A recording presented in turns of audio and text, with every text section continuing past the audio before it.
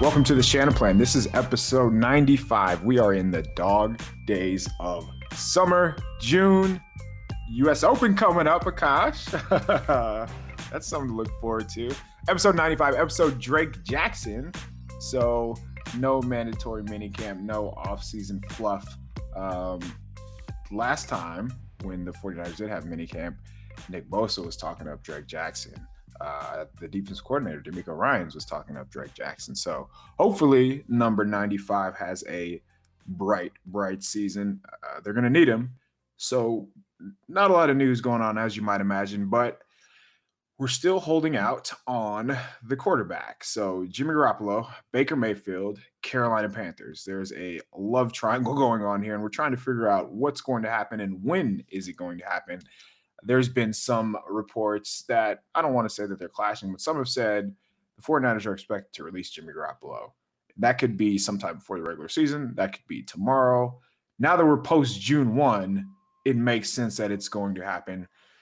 The trade candidates are running out, though, and that's where Carolina comes into play. Akash, fill us in on the latest Jimmy G, Baker, Carolina news. We turn to Jonathan Jones' report. I think he's with CBS Sports, and he said that if it feels like the Panthers and Baker Mayfield are progressing towards a trade that would send Baker Mayfield to the Carolina Panthers, which effectively means that one of the last probably Jimmy Garoppolo destination would be closed. And so in the game of quarterback musical chairs this offseason, it would mean that Jimmy Garoppolo is still left standing as the music stops. So what do the 49ers do?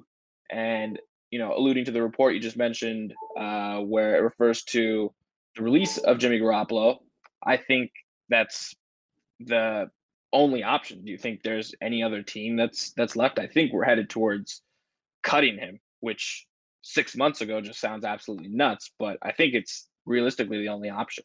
I think so too. And ESPN's Louis Riddick came out and, he mentioned that Jimmy Garoppolo would be a good fit for the Seattle Seahawks, which that would make sense if Jimmy was released. Like they're probably not going to do a deal. But at the same time, I could see the 49ers doing a deal with Seattle just because we're not talking about Seattle sending a first-round pick. We're not talking about Seattle sending a second-round pick. It'll more than likely be a conditional day 3 pick, and that's not going to move the needle. And we've seen, interdivisional trades.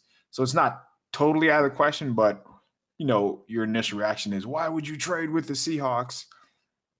But do the 49ers fear Jimmy Garoppolo? And I think that would answer your question there. So I've seen people, and these are just fans, diehard Jimmy stands, say that if Jimmy were to go to Seattle, that he would light up the 49ers on the way back, which that's a lot of hope involved in that one. How many picks is Fred Warner catching in those 2 games? Right.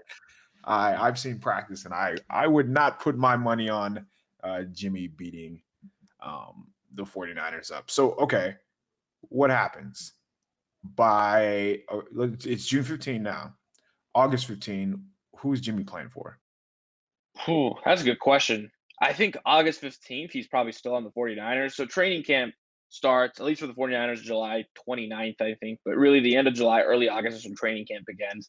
The 49ers have no incentive to cut him between now and then, unless they plan to use that money for a Nick Bosa or Deebo Samuel extension, right? Because he's not costing anything. His salary isn't guaranteed till the regular season. So I feel like you hold on to him through training camp in hopes that a starting quarterback gets injured and maybe you're able to trade him in that way. So maybe by the end of August, I think he ends up a free agent and potentially, with Seattle, maybe Houston is also an option. I know they put their belief in Davis Mills, but, there's a Nick Caserio, Jimmy Garoppolo relationship there from the New England days. So would they take a flyer on him if he's released? I could see that happening. So I'd say those are probably the top 2 teams that come to mind if he is cut.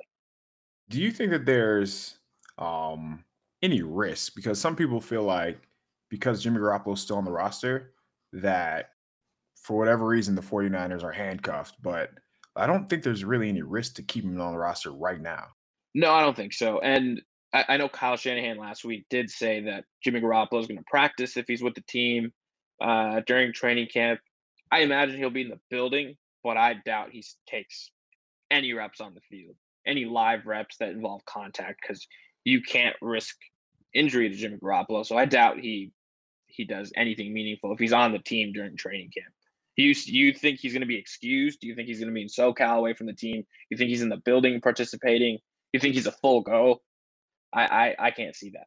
Think about the controversy that it would create. Think about, just the moment Trey messes up, or not even messes up, but let's say that he plays well and then Jimmy goes in and plays well. Then what? Then you're going to have, just the natural Trey looking over his shoulder. And that's just not the dynamic that you want to create in the locker room. But I don't think we'll get there.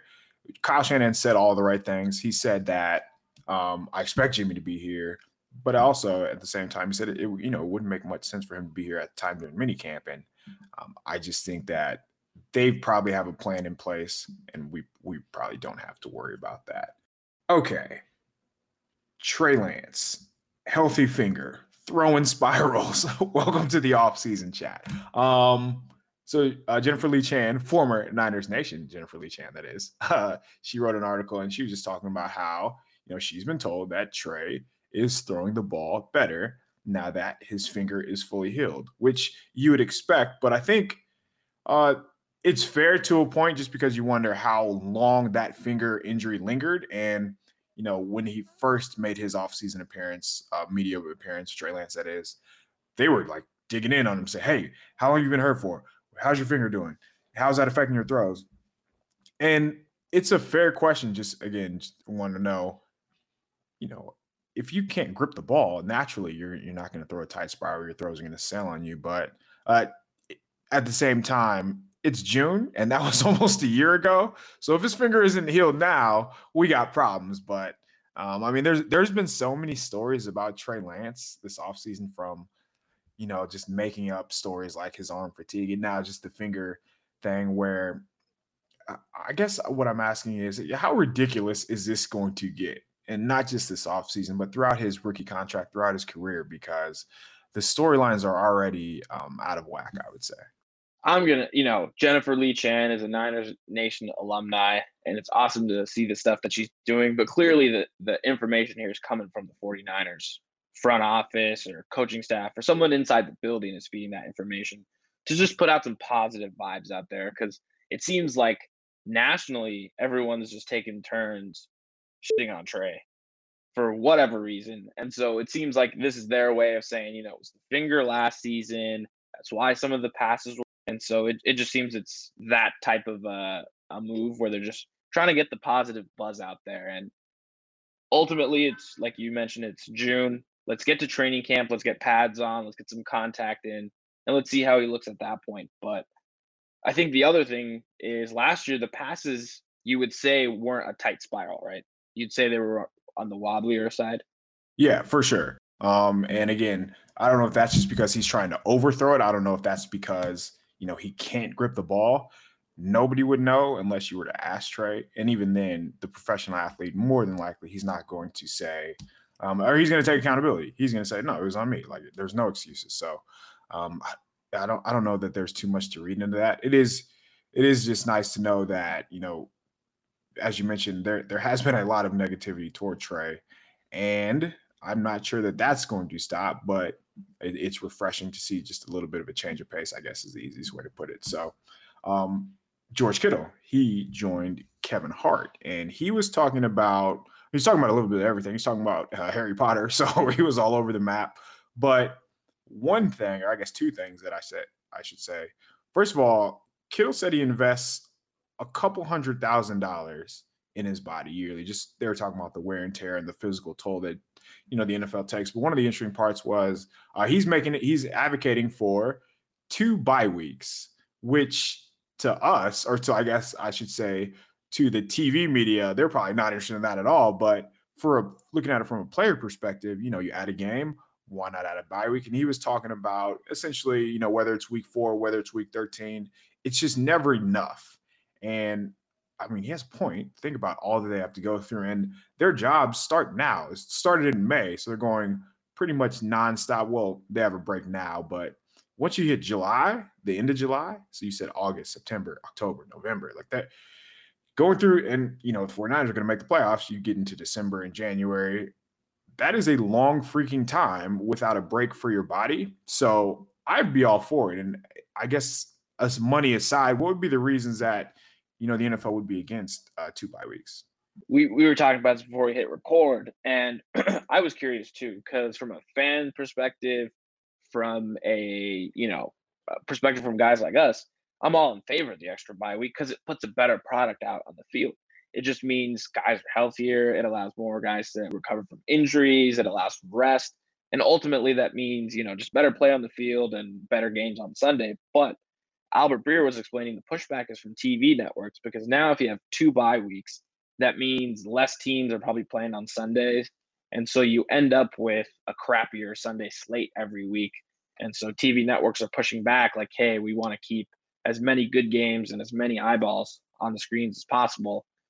I just think you can put any game on, any football game on, and you're going to get like 20 million people watching. And it's just the power of the NFL. And so I would be in favor of the extra bye week. I think eventually it's going to come when the next CBA negotiations roll around. I think the players are really going to push for it because I think the number of games are going to keep going up. I think it's eventually going to be 18, whatever. So eventually I think we're going to get 2 bye weeks. The season is just going to get longer, which totally in favor of. Yeah, I don't think they're going to have much of a choice, especially if they do keep adding games, which feels like it's inevitable. But you have to concede something to the players, and that extra bye week would probably be I don't want to say all that they need, but the tipping point. So we're probably a couple years away from that, but still, it's on the horizon. There's no doubt about it. All right, let's take a quick break. When we come back, we are going to talk about some superlatives and some lists and some rankings for the 49ers. All right, we are back. So we are going to discuss the 49ers most underrated, key new addition, their best player, who could surprise this year, take a leap, and who's in a prove-it year. So let's start with the most underrated player on the 49ers roster. And this could be, well, this definitely is in the eye of the beholder. So where are you going here? Absolutely. I think there were a couple options, but I think it depends on where you think this player is like publicly perceived and if you think they're better than that. So a couple of the players I thought of for Jimmy Ward, because I think nationally he's viewed as, maybe a tier 2, tier 3 safety, but I think he's actually a really good player. If his statistics, right, interceptions, fumbles, all that stuff were higher, I think he would be viewed as a better safety. I think he's just really sound. I also thought Juwan Jennings kind of fit the mold, just given how he played down the stretch. Was a third down machine, red zone machine, just seeming to make every big play. And just, I think he's going to turn out to be an even better player this season.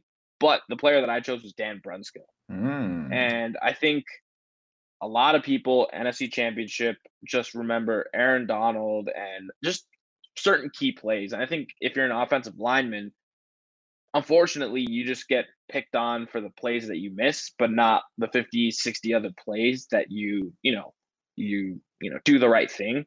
And I think for the most part, Daniel Brunskill, considering the fact that he came from the AAF, considering what his path was to this team, his versatility, meaning the different positions he's played, whether it was right tackle last season, primarily right guard. He's played center in the past. I just think he's a really solid player. And I would say he's the most underrated given what he did last season. And I know people, again, are going to nitpick that NFC Championship game, but he played Aaron Donald 2 other times. And I thought he played pretty well. And I thought he was just a solid player throughout the season. And if he's your 4th or 5th best offensive lineman, I think your offensive line is in great shape, which was the case last year. And so I'm going to go Dan Brunskill as the most underrated 49er. Do you think, I guess, where does he start this year? Because I imagine he's going to start. I just don't know where. They've been hyping up Jake Brendel at center. Jalen Moore's been playing at right guard. So it'll be between those 2 places, but Brunskill hasn't played at all this summer. So where is he going to go? I imagine it's right guard. Like you mentioned, I think Jake Brendel is the leading candidate to be center, which if you told me Jake Brendel like 2 years ago, I'd be like, who the hell is this guy? Right? It feels like he's shot up the ranks extremely fast. Right. But I imagine Dan Brunskill, assuming he's healthy, he's probably the front runner to start at right guard, unless McGlinchey has some sort of setback and they think maybe Dan Brunskill can play right tackle. But I'd imagine he's back where he was last year. I think he's on a 1-year contract. So I think the hope is that, Jalen Moore develops into something and eventually takes that role, and maybe Brunskill's off the team in a year. But I think for this year, that's probably where he is. Yeah, that's fair. And the way that they talk about Brunskill, it's hard to imagine him not being in the starting lineup. He has a versatility, as you mentioned. He's essentially a veteran on this team anyway, and he's played essentially every position too. So it'd be tough to keep him out of the lineup. And you mentioned the Rams game. He's closer to good than he is competent. The problem with Brunskill is those 3-4 reps a game where he just gets bowled over. Those are tough to ignore, and those are tough to get out of your memory. So I understand why people are a little hesitant. My most underrated, he shouldn't be underrated just based on what he did last year, is Azeez Al-Shaair. He was legitimately one of the best linebackers in the NFL last year. And that sounds like hyperbole, but I mean, if you just compare his stats, how he played, the impact that he had on the game, he was one of the league leaders in tackles for loss. The only person to have more tackles for loss at linebacker position was Micah Parsons, who also half those tackles for loss were like sacks. So he did have forced fumble. He had a couple sacks. He was good in coverage. I think he could even be better in coverage and could take the next step.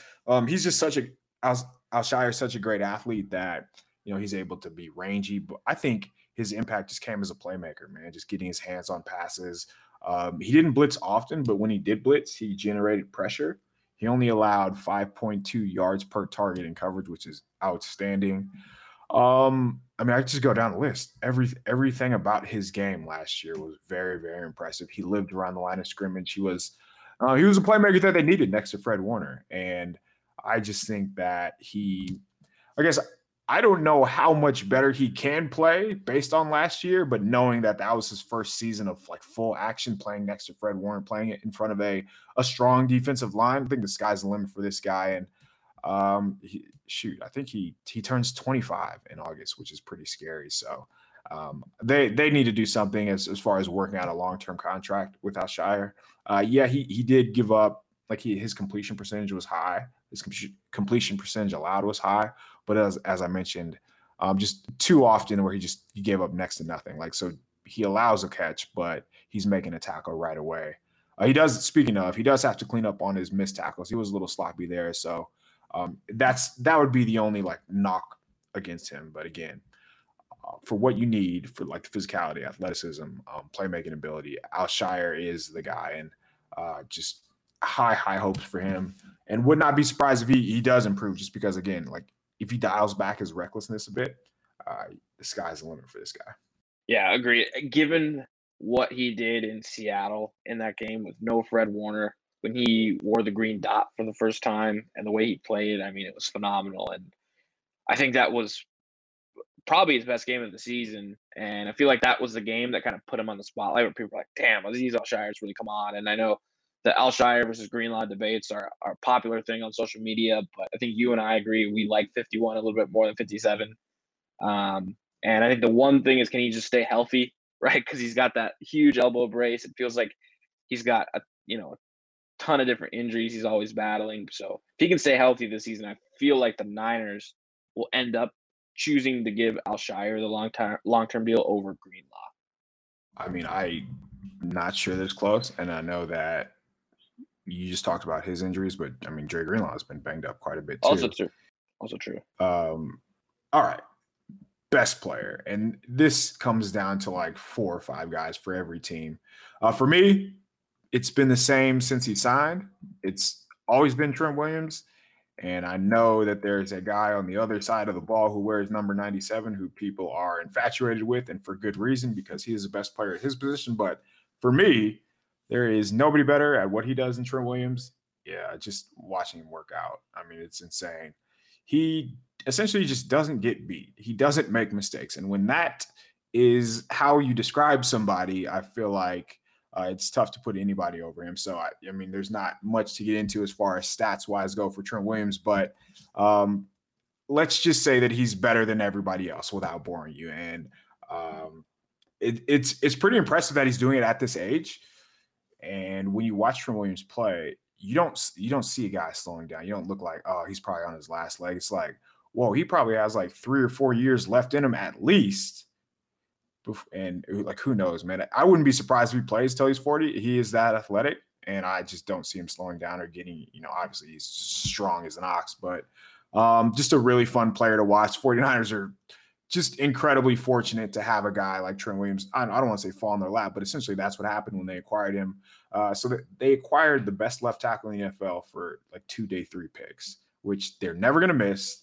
They were never going to hit on a player who gave them the instant impact Trent Williams did. So just knockout home run player. Love watching Trent Williams. So that's who I think the best player is. Who do you got? 100% agree. I don't think there's really much debate here. Honestly, is he, outside of Aaron Donald, is he the best non-quarterback in the league? Like, that's the type of player Trent Williams is. True. I think that's a more fun debate to have than who's the best player on the 49ers because, yeah, again, there's 3 or 4 guys that are kind of in that tier 1, right? Trent Williams, Nick Bosa, George Kittle, Deebo Samuel, Fred Warner probably are your tier 1, like, premier, like, superstar players in this team. And it feels like Trent Williams might be just like a cut above those guys, the way he plays. And I feel just because he's an offensive tackle and there aren't stats that you can be like, man, he had like a 2,000-yard season or he had 150 tackles or whatever. It's hard for people to sort of contextualize how good Trent Williams is. And, PFF probably attempts to do this, right? Trent Williams had the highest graded season they've ever handed out to an offensive tackle. They ranked him the number 1 player on their top 100 board. And I think the one thing I took away when he spoke last week is the high ankle sprain he had in the NFC Championship game, right? He got hurt in that Packers game. I think he toughed it out and finished it, if I'm not mistaken. And then he came back and obviously played the following week. And I didn't think he was going to miss the game. And I think we all took for granted how serious that injury was because I think he ended up giving up 5 pressures in that game, got beat a couple times, which I remember, yeah. you just don't see with Trent Williams. And so that probably played a role, in the loss in that game. And it's just unfortunate that their best player wasn't healthy for that game because I would have loved to see him 100% healthy going up against Von Miller and the edge depth that the Rams had last season. But yeah, you watch him last season, I think you would agree. One of our favorite things to do after the game every week in the All 22 is to watch Trent Williams just steamroll linebackers, DBs, safeties in the run game. And certainly one of my favorite things to do, and I can't wait to do more of that this season. I think he's got a couple seasons at this level of play at least. So Trent Williams did not allow a sack last season on 478 passing snaps. Opponent stuff. So when your opponent makes a tackle within 3 yards of line of scrimmage, and he allowed that to happen 1 time on 408 snaps last season. So like when I say he doesn't get beat, in the most literal sense, he does not get beaten.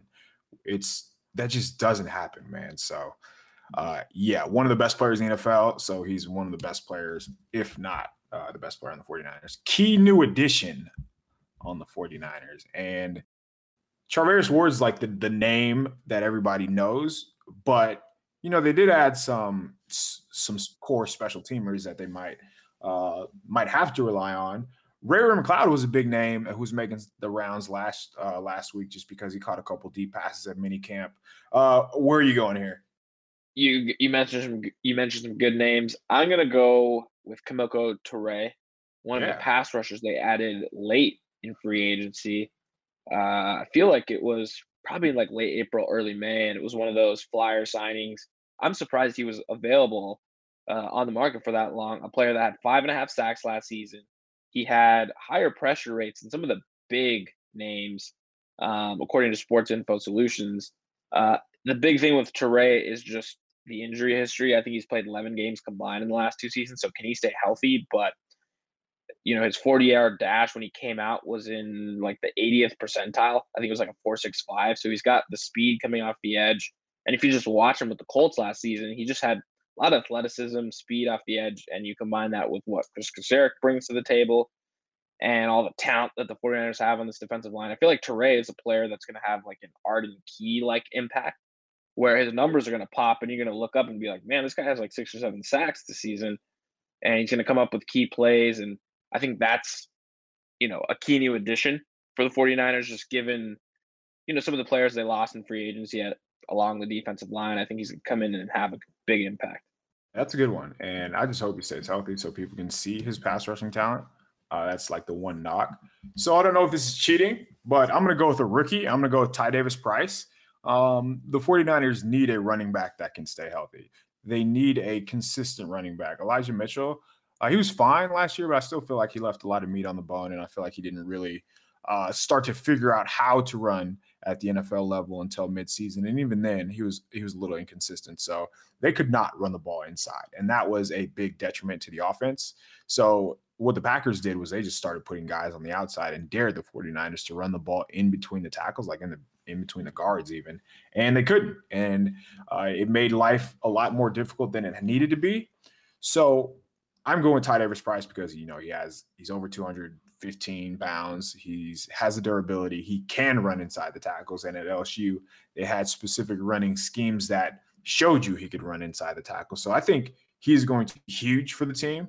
I think that he's going to finish the season as the team's rushing leader. So I'm going to go Ty Davis-Price. And I don't know what he brings to the table as far as through the air. I'm sure he's comfortable catching the ball out of the backfield, but we saw when Elijah Mitchell was on the field, like those 27-yard games, or 27 carries games, that's when the 49ers were at their best, when they had a guy that they can rely on. And I think Ty Davis is going to be that guy. That's not cheating. I think that's actually a pretty good answer. I feel like when the pick was made, a lot of people were like, why did they take this player? But I feel like as the season goes on, they're going to realize that he's going to end up probably with more carries than Elijah Mitchell, just given the fact that I think, like you mentioned, they really want a Belka, and I think he was exactly that last year at LSU. So, yeah, not a bad answer. Who do you think is going to surprise this year? I think the player that's going to surprise is Javon Kinlaw. I feel like in his rookie season, I feel like he had flashes when he was on the field. Same thing last season. I know he only played a couple games, but when he was out there, he showed moments like, okay, this guy can stay on the field. This guy was worthy of where he was drafted, just given his size, his freak athleticism. I think this is the healthiest he's been. He's mentioned that. Some of the coaches have mentioned that. He just looks – I know he had the whole deal with Grant Cohn, whatever, but I just feel like he's in a better headspace. I think he's going to have the opportunity. I think he realizes that, going into year 3, this is his time to be able to, go ahead and deliver, right? He realizes, time's running out on his rookie contract. And I think given those two things, I think that's the player that's going to surprise this season. I think he's going to exceed what DJ Jones did last year, which was, I think he had the highest run stop win rate of all interior defensive linemen. So I think Javon Kinlaw is going to have a big season this year. They kind of need him to, right? So let DJ Jones walk. And when you do that, you're betting on your first round pick, because DJ Jones, honestly, I would argue that he gave them first round production last season. Kinlaw has to give them something against the pass, though. And that's where I want to see. I want to see if he takes his game to the next level in that sense. So that would be a surprise, I imagine, if he were to, and he doesn't have to morph into like a 10-sack kind of guy, but just to be a guy who gives them consistent pressure would be pretty refreshing. Mine is actually a new addition, and I think it's going to be Charvarius Ward. I don't think people are aware of. I don't want to say how good he is, because he is young and he's still developing, and I don't think he's played his best football yet. But when the Chiefs use Charvarius Ward on an island, essentially, that kind of tells you what they think of his skill set. Like, he's turning and running with essentially every wide receiver that they put him against. And yes, he gave up some catches here and there, but from a competitive standpoint, he was where he needed to be more often than not. The Chiefs do not have the same defensive line as the 49ers. The Chiefs do not have the same linebackers as the 49ers. The Chiefs, if you just keep going down the list like that, it's a totally different situation. And I think Charvarius Ward is going to have a chance to make way more plays than he did last season. I also don't think he's going to be in a scenario where he has to play on an island as much, which will even help his numbers. So I think the 49ers are signed a gem in Charvarius Ward. Like, he's a press man corner. He's a guy who can play inside and outside, and he matches up with essentially any receiver that you put in front of him. So I'm excited to watch him play. I think Charvarius Ward's going to bump Emmanuel Moseley to the CB2 role, and that's going to help Moseley as well. And that also takes off pressure, whether it's Jason Verrett staying healthy, whether it's Ambry Thomas having to slide into the lineup. It's the trickle-down effect for signing Charvarius Moore is going to be great. So that's my answer. And I very excited for those preseason battles against Brandon Ayuk and Deebo Samuel. That one's going to be fun to watch.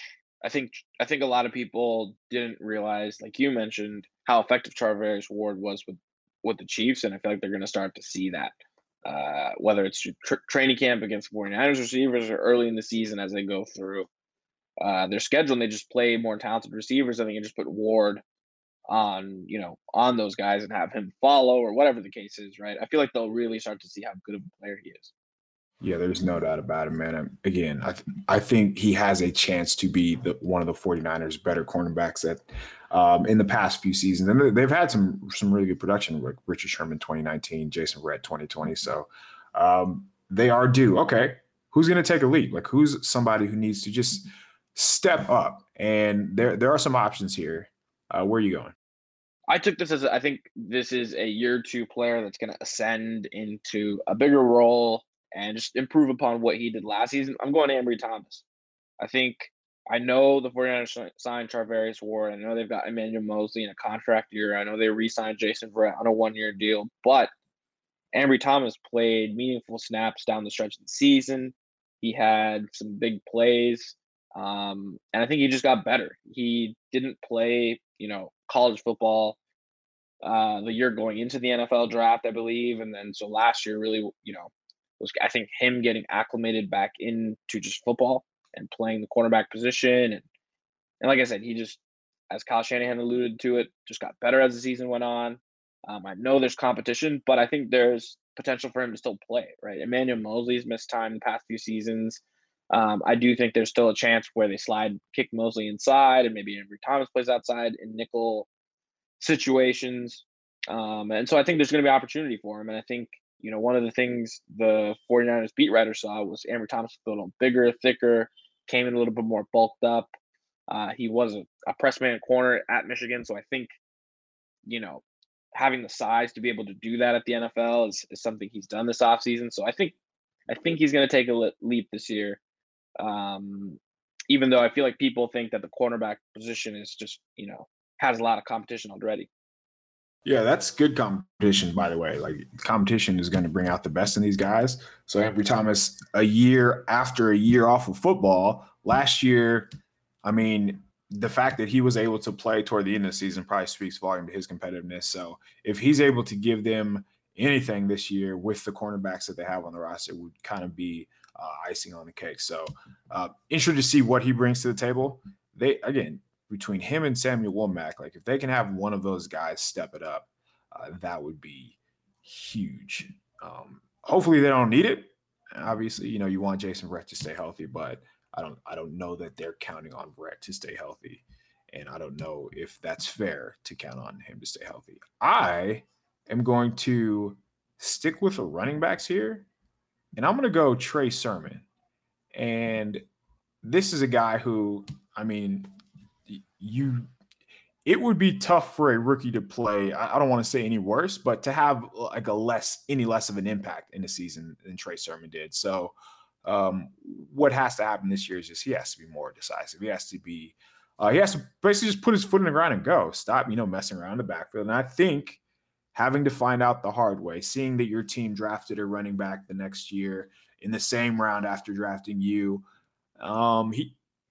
he kind of found out the hard way of how to run in the NFL. And I think this time around, he's going to be better. I don't think the 49ers really had a running back who could produce out of the backfield for them consistently under Kyle Shanahan. And I think that changes this year. So I think Trey Sermon's going to be even better than – no, I guess here's how I should say it. I think the running back rotation is going to go Ty Davis-Price, Trey Sermon, and Elijah Mitchell. I think Elijah Mitchell gets phased out this year, which is kind of crazy considering the year he just had and how much volume he had. But I think Sermon's going to be the guy who helps him out of the backfield on third downs, on passing downs, and he becomes Trey Lance's security blanket, which eventually leads him to a bigger role and perhaps even more carries. Do you think we're going to get anything out of Trey Sermon this year? I actually think you're right. I think they're actually going to use Trey Sermon more than they did last year. For whatever reason, I think I forget, it was Bobby Turner, I think, alluded to it, that maybe he told ESPN's broadcast. It was one of the national TV broadcasts that, they were trying to change Trey Sermon's running style, right? He's this east and west runner, and they're trying to get him to go one cut north and south. And I feel like that type of a transition takes a season, an off season, right? And obviously, as a rookie, you have your hands full and you're just drinking from the fire hose. And maybe things slowed down from a little bit this year. And I feel like Kyle Shanahan just likes using a stable of running backs, and I think Trey Sermon's going to add to that. I don't think he's going to be as effective as Ty Davis Price or Elijah Mitchell. I think he's clearly the third running back in that, group. But I do think there's a role for him on this team, and hopefully that's the case because, man, they traded up for him on day 2, and that would be just not good if, he's in year 2 and still not dressing on game day. Yeah, man. The jokes would be endless if he's not dressing this year. But all right, last one before we get out of here. Who's an improver year? Like, who has to? It's a make or break year. If they are not doing anything, then they're off the roster. The team moves on from them. Who do you got? This is a player that 49ers Twitter thinks their play is actually worse than they are. I feel like this is a player that consistently goes viral for their screw-ups. It's Mike McGlinchey. Coming off of an injury, you're on a fifth-year option. You're a player that was drafted in the top 10. Don't think they've quite lived up to top 10 status, but has clearly been a good NFL starter. Is a starting right tackle on most teams, and would be the starting right tackle on this team if healthy. Biggest question is, how does he look coming off that injury? And then 2, what type of contract would you sign Mike McGlinchey to after the season? If he's healthy for 17 games, plays well, etc., because you've already got an expensive left tackle. So I think Mike McGlinchey's in a big year. I mean, he's got a lot to play for this season, and I think that's the guy that a lot of people will have their eyes on. Mike McGlinchey just turned 28. Obviously, he's still on his rookie contract. Well, this will be the 5th year. He played 16 games in 2018, played 16 games in 2020, missed 4 games in 2019. You remember that's where him and Staley both went down. And then last season, half the season was cut short off the season-ending Achilles injury. So, man, wait, wasn't Achilles? No, it wasn't an Achilles. It was like a quad. It was a quad injury, which, if I remember, I thought someone else had it, maybe on the 49ers, and then they ended up retiring or not returning from it. So it's like a serious injury. I mean, he wasn't walking for a large period of the offseason. So to your point, the reason that it should be viewed as a make or break year for McGlinchey is because look at their draft. Like, they added a couple of tackles who they feel can play both inside and outside. But if McGlinchey isn't up to snuff or doesn't return to the level he was pre-injury, then they could move on from him and they just develop a rookie behind him. And they were able to get away with Daniel Brunskill, Tom Compton, some lesser tackles who aren't as athletically gifted as Mike McGlinchey. So I imagine they'll be fine with one of the rookies down the line. But a big one for McGlinchey, and that kind of leads into my answer as well. Emmanuel Moseley, he's in the final year of his contract. He will be an unrestricted free agent after the end of this season. 49ers drafted Samuel Womack. They drafted Tariq Castro-Fields last year, Ambry Thomas, Deommodore Lenoir. This offseason, there are some veterans out there. Next offseason, I should say, there are some veteran cornerbacks. And if 49ers want to make a trade now that they have a quarterback on a rookie contract, hopefully they take advantage of that. They can start to get more aggressive in free agency and pay a cornerback. So this is huge for Moseley. I mentioned he is CB2. He has a chance to really make a name for himself this season. I don't really have many issues with his play. I think he's another guy who's in position and is competitive a lot. He just needs to start turning some of those pass breakups into interceptions. Like, if he wants to really shake the CB2 role, CB2,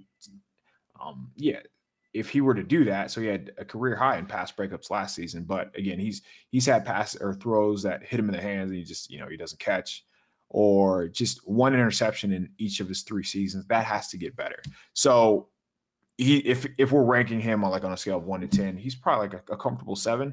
But if he wants to be paid like a number 1 cornerback, he's gonna have to, turn some of those, start generating turnovers essentially. So big fan of Mosley. He's still young. I still don't know if we've seen the best of him. I love the way he plays the run.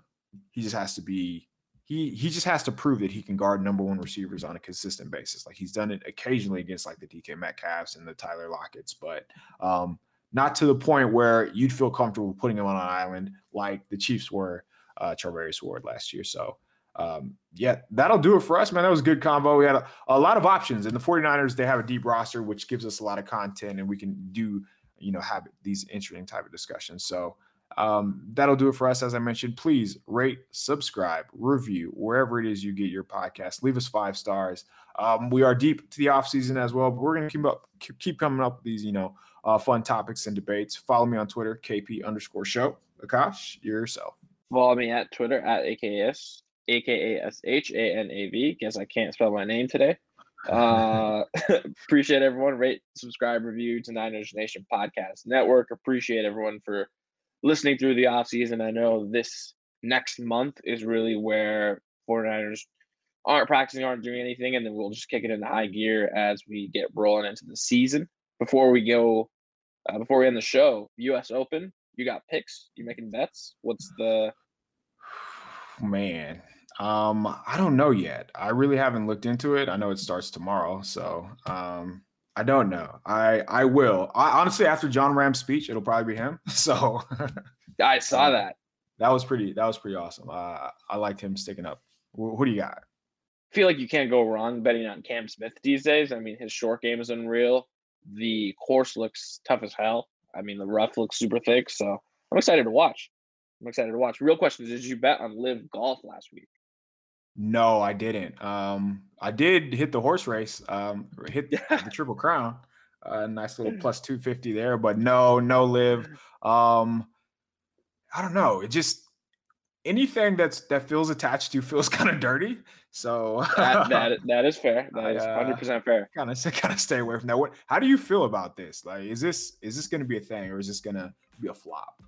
I actually think it's going to be a thing just because they have unlimited cash, and it's weird to talk about because the cash comes from such like a dirty like situation, and so I'd feel weird like playing, and if you were Dustin Johnson or Phil Mickelson or whatever, it feels weird. But I think because they have unlimited funds, I think it's just going to keep going, and I feel like they're going to attract more players away from the PGA Tour, and I think it's here to stay. Tune in next week for more golf talk, baby. As always, go Niners.